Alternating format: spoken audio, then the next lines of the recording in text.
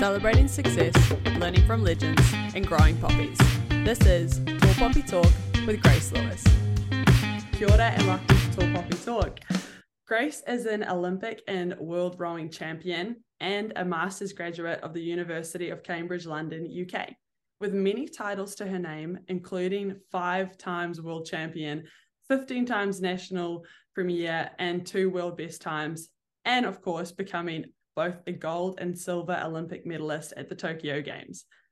She has created iconic moments alongside remarkable teammates and certainly has made her country proud numerous times, recognized in 2022 when receiving the honour of being appointed as a member of the New Zealand Order of Merit for services to rowing.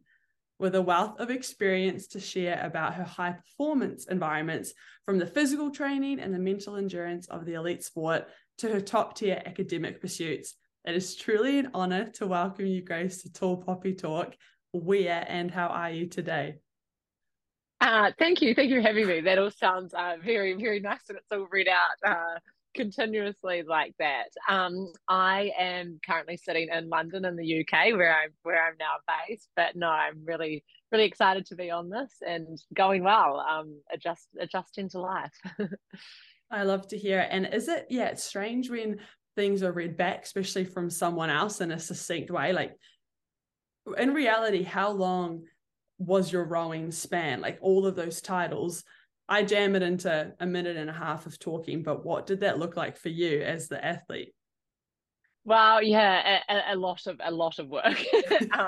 So I was quite young into the team, so I guess I went essentially from high school into the New Zealand team. Did age group for a few years, but sort of have lived and breathed it for my entire 20s. Like I turned 30 last year, and it kind of made me sort of realize, I was like, wow, my 20s were rowing, and it was amazing. And obviously a lot of my teens as well, throughout high school I rowed as well. But when I was doing it full time, trying to achieve all that, I was like, wow, that was my 20s were given to rowing, which is not anything I would ever change. But it was quite crazy to put it in perspective. That's how long I've been doing it for. Definitely. And I know Rod Corbin, we spoke about it as, it's strange, right? Like, you've had this huge career and you're 30, whereas there's so many other careers like his own with psychology that you don't even kick off until you're 30. So their identity, it's just a unique timing. And I'll dive into my first question I'd sent to you is, you are so proud to share your experiences with the next generation, much like you're doing right now, specifically athletes, and to provide them guidance to help them achieve their goals and realize the power of sport. That was a term that I'd kind of seen a couple of times. So could you please articulate what the power of sport means to you? Yeah, I think that's a really good question. For me, the power of sport, I've always found almost in its ability to transport you to somewhere else. You can, regardless of what is going on in your life, like anyone can get out there and do sport in one way or another. And it's this place where you can just immerse yourself. And when you're doing sport, you just forget about everything else going on. And it's just such a nice feeling. It clears your mind. It can bring people together. I think part of the benefit there's the community that it can make as well. Like I found I've bonded with people. I have come from such different backgrounds, from such different experiences, with such different personalities, but you enter into a sport event, whether it's as a spectator or an athlete or for fun, you're surrounded by these people that maybe you wouldn't have much in common with, but all of a sudden you're like, oh, we're out here, we're having so much fun together. And yeah, it's this ability to bring so many people together and give them a space to sort of just enjoy what's going on in the moment and sort of forget about all the other pressures in life. Definitely. And even, I'm sure you're experiencing it being in England, like, people have allegiances because of what football team they're with. Yeah. Nothing else, but a sense of that community and togetherness that can be formed as a spectator. Like, England's one of the prime examples of that.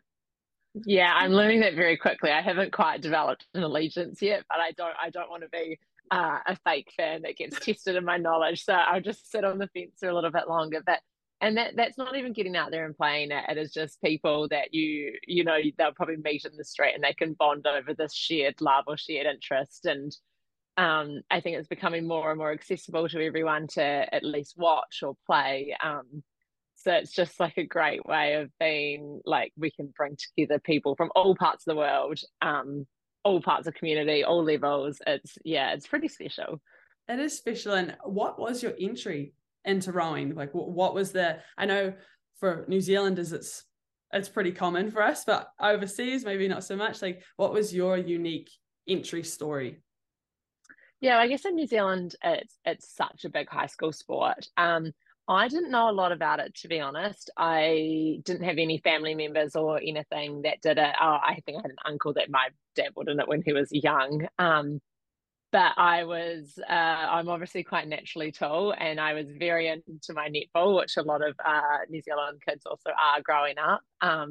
So I sort of had that locked in winter, and I did my first year of high school. I played netball all winter, was loving it, and I was like, oh, I should probably do a sport to keep me fit in summer, but ready for the netball season. And I had a few friends that had done it, and they're like, try rowing, and I was like, okay, I'll give it a go.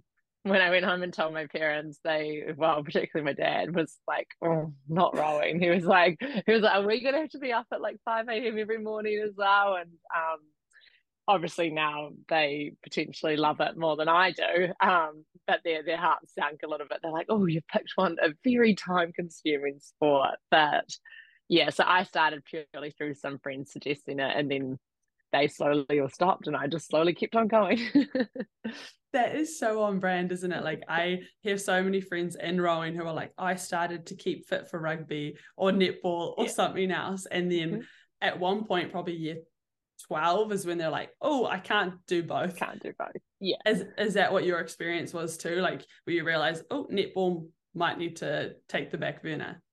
Yeah, essentially that's how it went. I kind of managed to do both all the way through high school, but my last year of high school, I got into the New Zealand junior team, which then meant rowing also became a winter sport as well, because we came over to world champs during the netball season. So that was the first time it sort of started to conflict. But then also internally, I definitely started changing my opinion over which sport I preferred. I think I took to rowing and I was like, oh, I like rowing because the more you put in, the more I got out. Whereas like netball, I would train so hard one week and play terribly, and then the next week you could do nothing and play amazing. And I didn't like that I couldn't sort of correlate my work with my performance. It was obviously maybe if I continued on, I would have figured it out. But I was like, oh, I can see in rowing how that works, and I was like, I like this. It's very like comparable. So I sort of changed my mind over which one I preferred as well. Yeah, no, I also felt the same. It's like when you study, I'm sure with your academics too. If you study more, in general, you're going to see an upward trend. It's not guaranteed, but with rowing, like the effort you're putting in, you're going to see an upward trend. It might divot a little bit, but you're heading that way. Yeah, absolutely. And I feel like that was what I always came back to throughout my whole career. It's like, even if you're not rowing that well, if you can still at least try really hard, eventually it will pay off. You're out there, you're getting fitter. Like, it might be a terrible row, but you're still getting things out of it. Where there's nothing more demoralizing like standing on a netball court being like, oh, I'm playing so badly. What do I do? Yeah, well, also rowing just by nature is once you've started. Like a race doesn't get that downtime that I can really appreciate and respect in those team sports like netball or rugby, where they can get in their head about it. There's no time with rowing, especially when you're with other people, to get in your head about it, because you're just going. Yeah, and you can rehearse it. Like, obviously different things might sort of crop up in a race, but largely it's a performance. You've practiced, and you're like, no, I'm just putting out performance, as opposed to like the team sports. I really admire the people that can go out there and you don't quite know what's going to happen, and it's a real mental challenge to get yourself out of a funk halfway through a game or any of that. So yeah, it's very very impressed by their skills. And to almost correct myself there, it's like, and you mentioned that there are different pressures though, like if you are going into a game, maybe there's some time, whereas there's an insane amount of pressure of knowing anything like swimming, running, rowing, where it's a race, is there will be this definite time at 12:02, like your race is going to start and you need to be ready. So it ties in. I wanted to ask a bit about the pressure, like performance pressure, right? Because in, what was it? The World Rowing Federation publishes an annual, for those who don't know, they publish this annual top 10 ranking for both men and women. And in 2019, you were the highest ranked female rower, and then repeated in 2021. And in 2019, you and Kerry Gowler, now Kerry Williams, also won the Rowing Women's Crew of the Year. Like, that's great and all deserved. But I'm reading it, I'm like, oh, is that also, like, it's great recognition, but then you're like, all right, like pressure, and I'm obviously not an elite athlete, so I look at it like that. So how do you approach the internal and external pressures of performance expectation? Yeah, it was definitely something I had to put quite a bit of work into getting better at it. I remember when I was pretty new into the elite team, I would get to world champs every year. And this is when it was probably more like I would have been more unknown. So it would have been more just like internal pressure or within our team pressure. And I'd be sitting there before my world champs final, be like, this is the worst feeling. Like, why do you do that? And then we had to sort of like check ourselves to be like, this is meant to be the best moment. You know, this is what you've done all this work for. And you're sitting here being like, I hate this feeling. So did a lot of work around how to like change that mindset. And it has to be done, I guess, before the day. You can't just turn up on the day and be like, no, you actually you enjoy being it. But I think it's about sort of realizing that it is a privilege to do something you care so much about, and you feel nervous and you sometimes feel like almost like the weight of the world's on your shoulders. But I was like, essentially in the end, it is sport. I think someone put it in perspective with me. It's like, if you go out there and you don't do well, no one's going to think less of you. They might be gutted because you're gutted and gutted because you've put in a lot of work, but no one's going to be like, oh, you're a worse person because of it. So I think it's just trying not to build up any extra pressure in your head. I actually found that really interesting leading up into Tokyo, because I think when there was a stage where, because I thought, I was like, okay, this is my Olympic Games where I believe I can win. I was like, I'm going to feel so nervous. It's going to be so uncomfortable. But I think when there was about 6 months or however long being like, God, we might not even get the chance to race because of COVID. It kind of took that pressure off, because I think I was just got to the stage where I was like, oh, all I want is the chance to try and do it. Like, whether it happens or not, I don't mind. But it's just when I thought maybe we'd done all this work and we're not even going to get a chance to try and win, it kind of took the pressure off and was like, regardless, I just want to get there and race. And it was quite a nice feeling to sort of put it in perspective that you're like, you're actually just privileged to be there to do it. And kind of took the external pressure off. Oh my gosh, I didn't even, not to say I didn't think about it, because obviously at the time I remember thinking like, oh, I wonder how that, impacts their training program, because suddenly you're an extra year away, but not recognizing. That's actually really cool the way you say it's, you are reminded almost of that privilege of, we get to do this. And there's, when something's taken away potentially or postponed, I like that. It probably reset you and the team into like, oh my gosh, I'm just glad we're here. Yeah, and it was such a nice feeling to kind of have that like performance expectation off, because we hadn't raced anyone for about 2 years, which is quite unusual in rowing, because normally you do 3 practice regattas a year against all your competition, then you get to your world champs. And the Olympics would have been the same. We would have practiced racing them 3 times, and then a month later turned up at the Olympics being like, this is where we sit. But I was like, 2 years is a long time. I was like, maybe we've gotten lots faster. Maybe everyone else has gotten lots faster. So it was just all this unknown. But I was like, as long as my last 5 years doesn't end up in just sitting at home not being able to race, I was like, I don't mind. Oh, yes. And I didn't send you this question, but I've always been curious, because maybe like at club level, or even in some way senior level, when you're rowing in New Zealand, you row in multiple races, but typically, right, you get to world champs or the Olympics, like you just stick to one boat. Can you explain, for those who don't talk rowing, what it was like, and the fact that you raced at the Olympics in 2 different boats? Yeah, we went around in a lot of circles to decide whether to do it. I think so. Essentially, it's unusual. You normally do your one boat, and obviously a large part of that is for the racing week, but also for the training. You only focus on one boat, you do all your training in that, and then you get to World Champs, and you might have say 4 races in that over a week.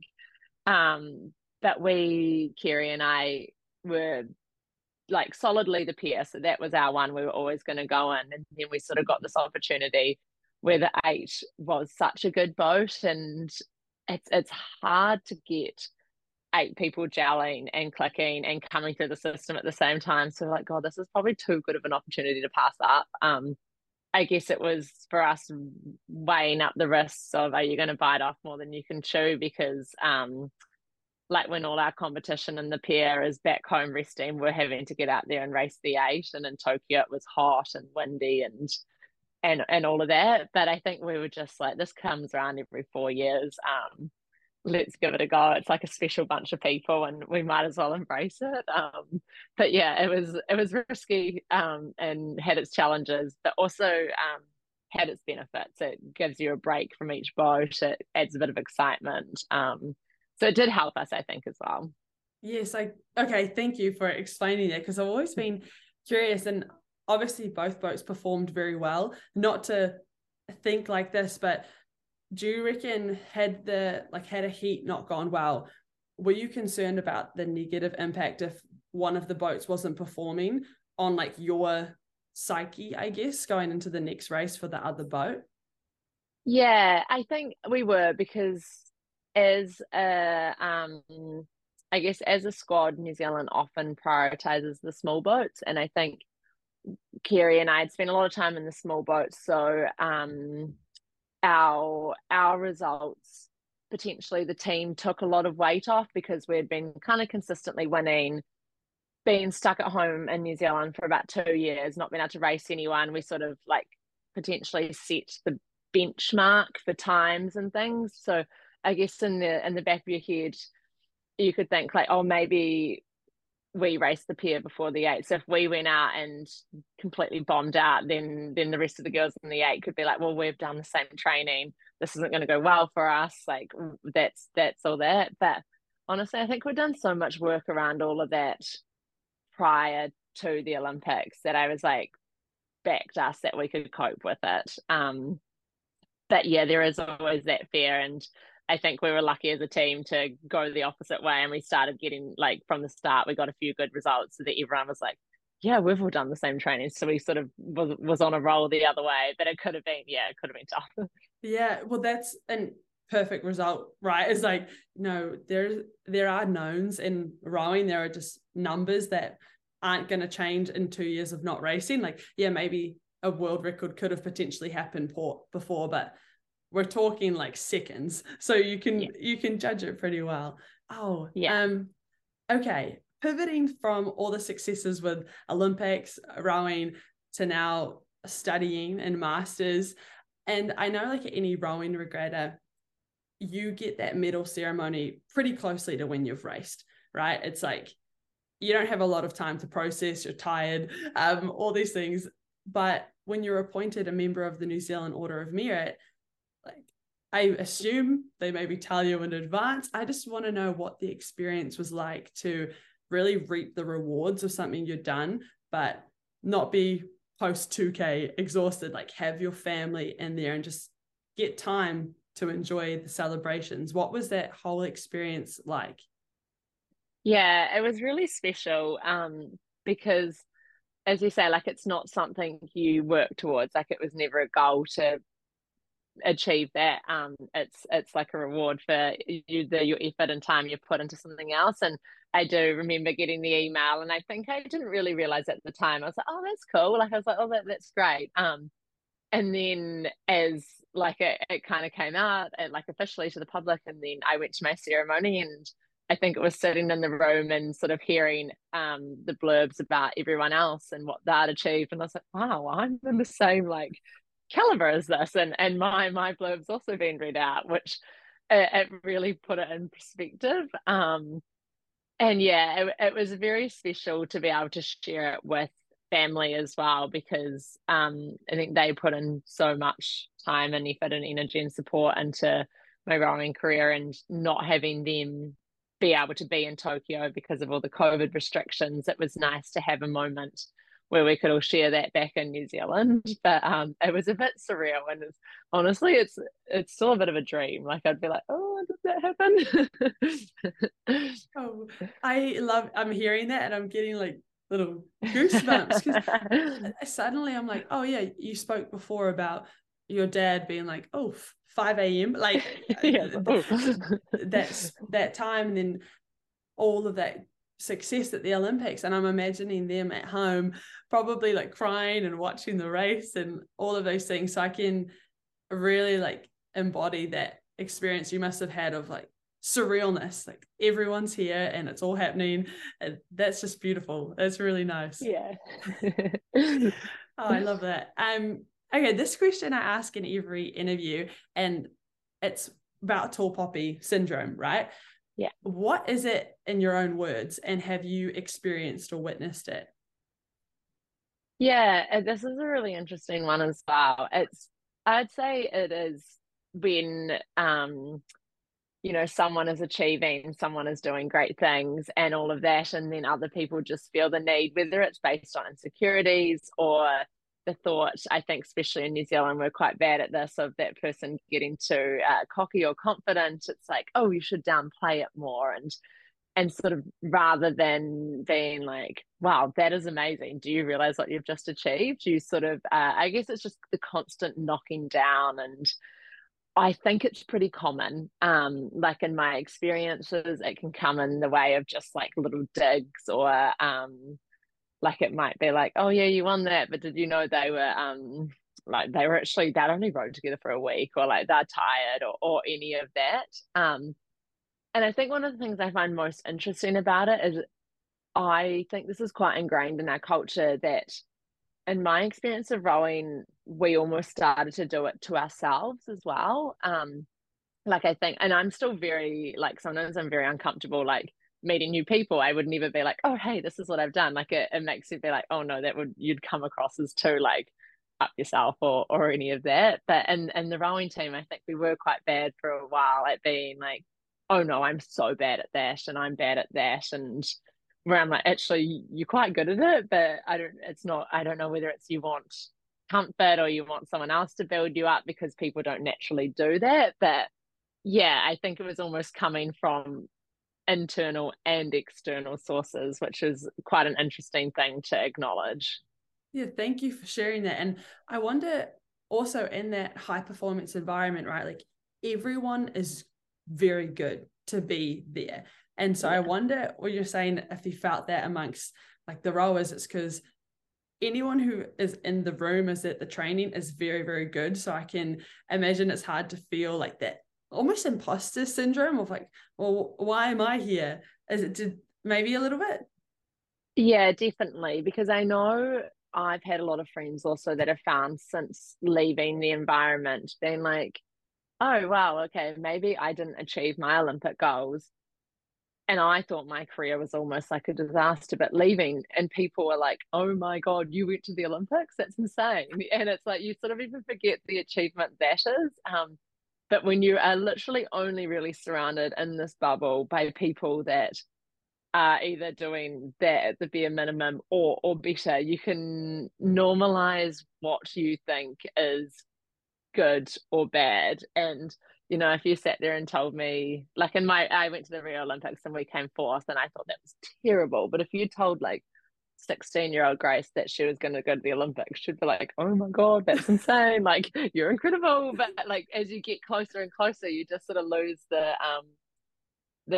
how special it is, and how great an achievement it is. And we're definitely not very good at embracing those. Yes, and I think that we're working on it. Definitely, even like conversations like this, which is why I'm so grateful for it. It is a lot of that inner dialogue, as what I'm observing from people. But it's confirmed when you get those negative external ones, like you said, those little digs every now and then, because you're like, we seek out, is it like self-confirming bias, right? We're like, Yeah. oh well, one person in the sea of compliments, one person said something negative, that affirms it in a dialogue of, oh, I don't deserve it. So we are working on it, but I thank you for sharing those kind of skills or approaches you even have, because I'm sure a lot of people will look and be like, there's no way she feels like any of those things. Oh, are you kidding? She's literally an Olympian. But I wanted to, and I didn't send you this question, but just thinking, was it encouraging talking to people who had, left the rowing environment and seeing like, hey, they're okay? Like, because we discussed before we started recording of like, you've been, doing it for a long time. Was there nerves when it came to stepping away? There were a lot of nerves. Essentially, that lifestyle is all I had known. And there were a lot of nerves about a lot of different things. I guess one of it was almost like, okay, you have found something that you're like good at. I was like, if you leave, will you find anything else that you're good at? You've gotten used to being able to like really perfect what you're doing, and I knew vaguely kind of what I want to do, but it was like it's really broad, and I just want to sort of explore what's next. And it's hard to get your head around the like lack of clarity that brings, and whether you're like, maybe I'll just be bad at everything. So I think there's a lot of nerves around that, and then also socially, I found really interesting.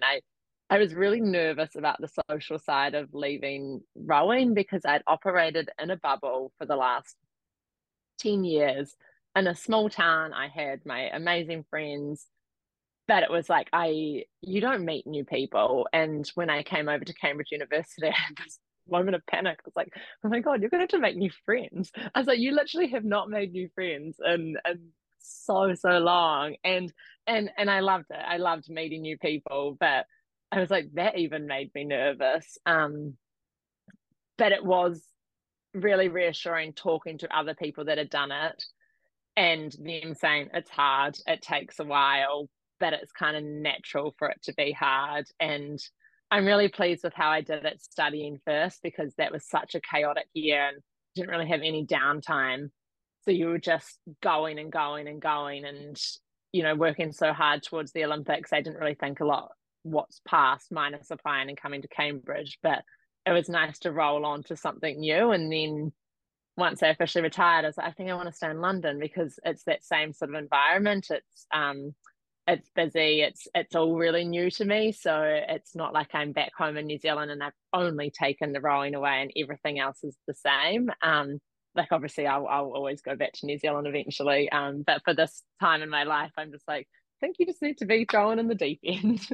Yeah, like have the whole environment change, because it's all different. And I appreciate you saying, yeah, like, oh my goodness, I need to make friends that aren't like, we're not going to talk about rowing, which circles back to at the beginning, like sport is that common thread we can talk about. So it's smart also, not only that you did the masters, but having that as that next thing. So you've gone just a complete environment switch. I would do that myself. I think that that's an excellent way to do it and be really stimulated. It sounds like you're someone who just needs to be in a high-paced performing environment. You've become New Zealand's one of like the most decorated rowers, right? And you have this insanely impressive career already. We've really clarified on that, but there's so much opportunity and ambition as you're embracing this next stage. And you've just touched upon it now, like straight into studying. Yep, tick that off. What are the most like exciting things you're looking forward to and where you're at now? Is it traveling? Is it work? What is it? I think it's just having almost the ability to have options about what to do next. Like I loved my time rowing and I loved every moment of it. But one of the reasons I decided to retire was I was like, I'm excited to see what else is out there in the world. And I think I'm at an age where I've still got a good amount of time that I can explore and as you say, travel and try different jobs and do all that.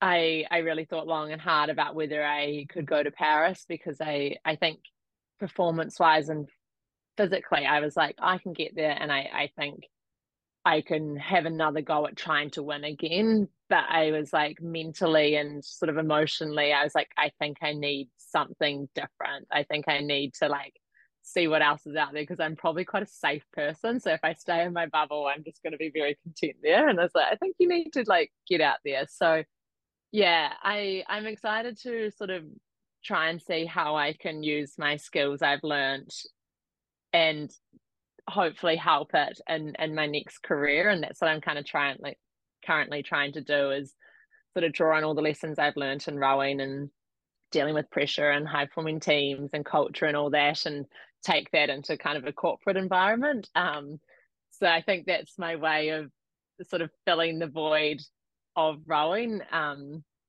What I found interesting leaving was I was like, I actually miss being nervous and feeling under pressure, and I do get quite nervous, like public speaking and speaking in front of people. But I think that's giving me the sort of thing that I have lost from rowing. So that's what I'm currently doing, and just sort of embracing having a little bit more flexibility and freedom, which is quite a nice change.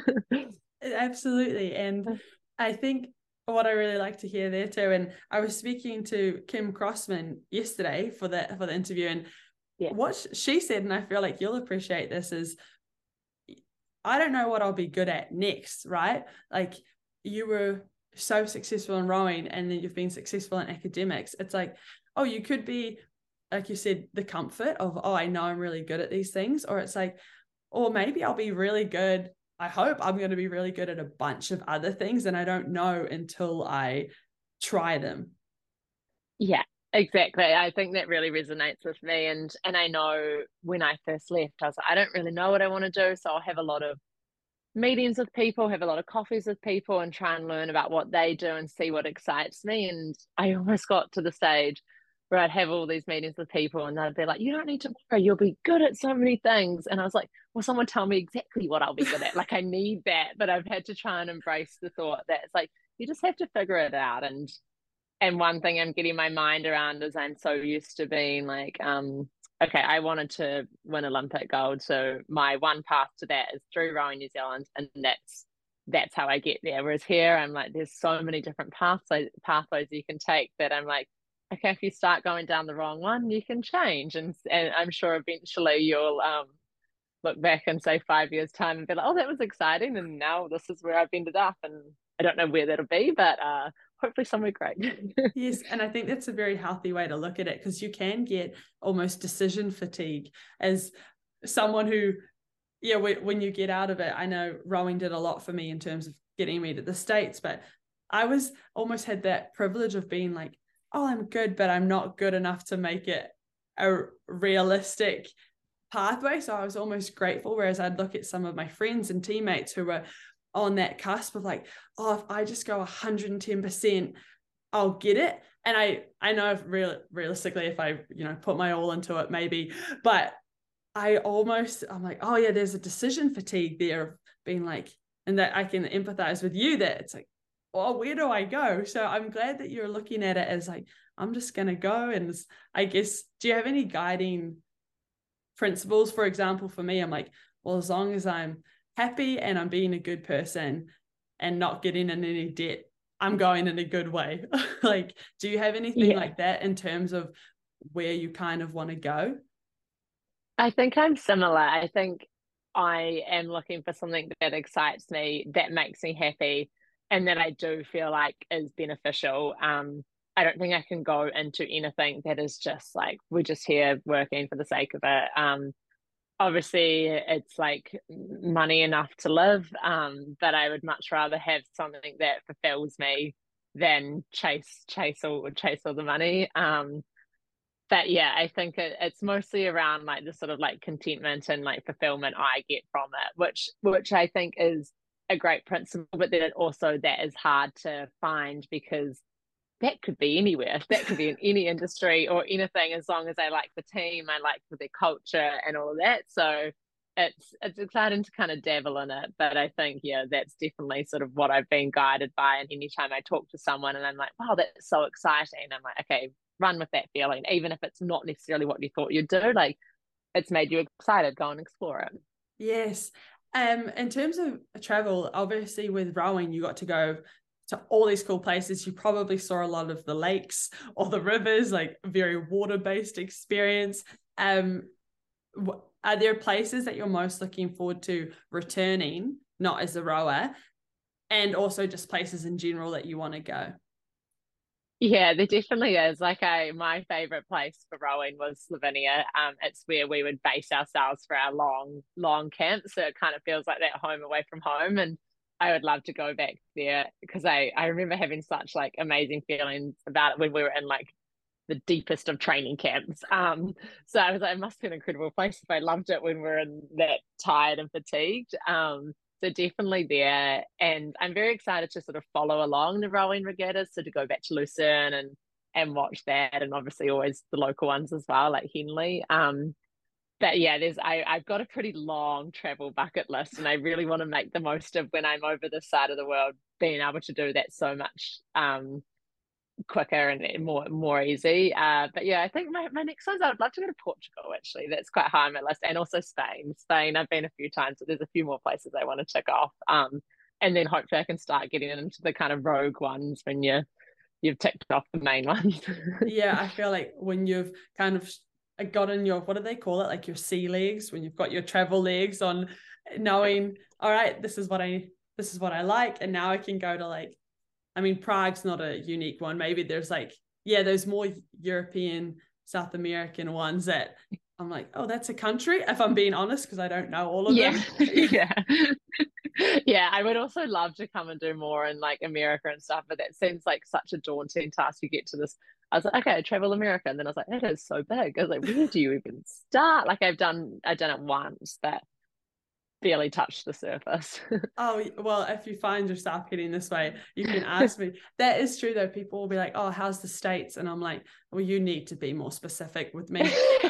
Yeah, it's too big. It is too big. Okay, I have one. I just want to keep chatting, but one question I always ask people at the end is like, if you had to have one meal for the rest of your life, breakfast, lunch, and dinner, what is it going to be? Oh, as in like one of those meals? No, like that has to be all. So, Oh, for example, I see. I see. Oh, okay. Well, I think I was always made fun of for how much toast I eat. It's such a, like, I love it. It's so convenient. And if I could spice it up and do it in different ways for every meal, I could have eggs on toast for brunch and then like a bruschetta type of thing for lunch. But I feel like I was sort of known and rowing for how much bread I could consume, which I don't know if is a good thing or a bad thing, but that would probably be my most realistic answer. Oh yeah, hard. If I had to do a cuisine, I would definitely do something like Japanese. But yeah, if I had to do one food, I'd probably do something toast based. that is very good. And okay, so pre-race, was it toast? Was that the go all the time? Yeah, always peanut butter and banana on toast. That would without a doubt go to like, and then people would be like, how can you have toast for first breakfast, second breakfast, lunch? Obviously, I'd have something for dinner, different for dinner. But I was like, so convenient. It takes me like 2 seconds to do, and I love the taste. Oh my Not very gosh. adventurous. No, I'm the same. I'm with porridge though, and that's mainly because I don't. Yeah. The bread here is not very good. The bread, it's Yeah. just, I've had to just pivot away from it. Yeah. So I Maybe I need to come and detox there. no, they do have where I'm in like the New Jersey, New York area, so it's bagels and pizza. So Ooh. those are very good. That's where Yeah, their bread goes. bagels I could do, yeah. Yes. Oh, Grace. Is there any like final thing you want to say while you have the platform or anything? No, I think I've really enjoyed the conversations today, and I think thinking about the tall poppy syndrome has been quite like relevant in my life recently because I think leaving it, I feel like I've been hit up quite a few times about not being very confident and saying like what my achievements are and what I've done in the past, and I think it sort of sunk in that I was like, oh, I don't know if that's like a product of like the environment I've come through or if it's just not being normalized to really embrace those. But I think what you're doing and sort of raising awareness around that is really good because it's definitely something we should embrace more because I know now that I've closed that chapter of my life, I almost was like, wow, you should have really like lived at every moment and been like, hey, look, I just did this, rather than be like, oh, let's not talk about it. But I think it's really exciting, and I look forward to listening to the other ones that you're doing as well. Oh, thank you. I've enjoyed this so much.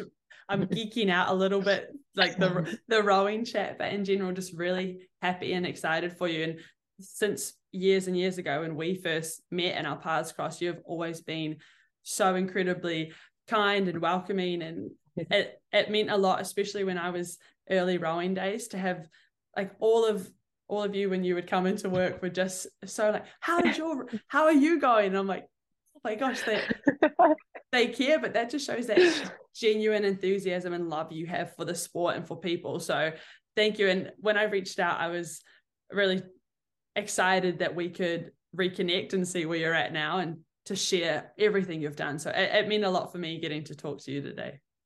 No, it was my pleasure as well. I really enjoy it. It's always nice to sort of touch base again and be like, oh gosh, time's really flowing and everyone's gone off and achieved cool things, but you will always be connected by that one thing. Yes. Thank you so much for listening to Tall Poppy Talk. We'll see you next time.